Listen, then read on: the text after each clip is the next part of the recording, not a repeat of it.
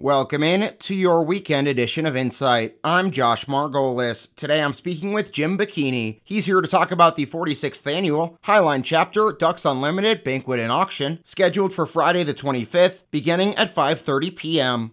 Well, we have a good time, and we've tried to make it a nice couples dinner. I got lots of things for the ladies and lots of things for the guys, as far as raffles and winning guns and hand-painted decoys, things like that. And how important is this banquet and the auction to the chapter every year and the projects that they do with the funds? Ducks Unlimited spends quite a bit of money in Montana, and in the form of projects and canals and dikes and headgates and special projects. And they work pretty close with the landowners and the BLM, and all the political stuff gets done too. So they do quite a bit for the communities. So I guess what are some projects that have been recently done, or what kind of things that could be done in the future with some funds?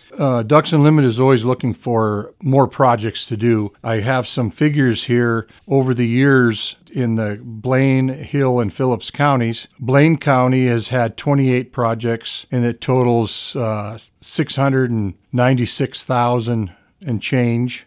Hill County has had 6 projects done, and they total $613,000.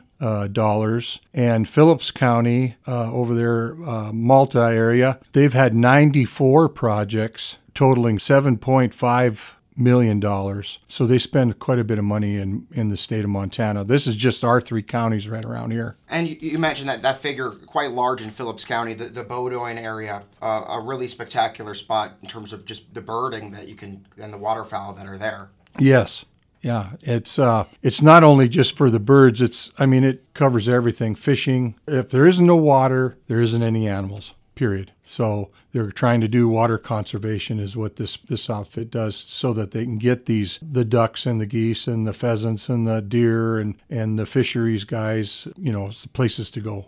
And you guys partner with other groups in terms of these projects, right? They work closely with the other groups if they're asked, what they think. Or these guys, they build dams. They do soil perk tests before, to know if it's going to hold water, and they're pretty sharp at what they do. In terms of the banquet next week and the auction, if people want to attend, how can they do so? They can buy tickets at Stromberg Sinclair or Bing and Bob's. They both have been very good over the years, supporting this dinner, and any committee member has tickets, and we sell a lot of them at the door. So don't be afraid to just come on up and have fun.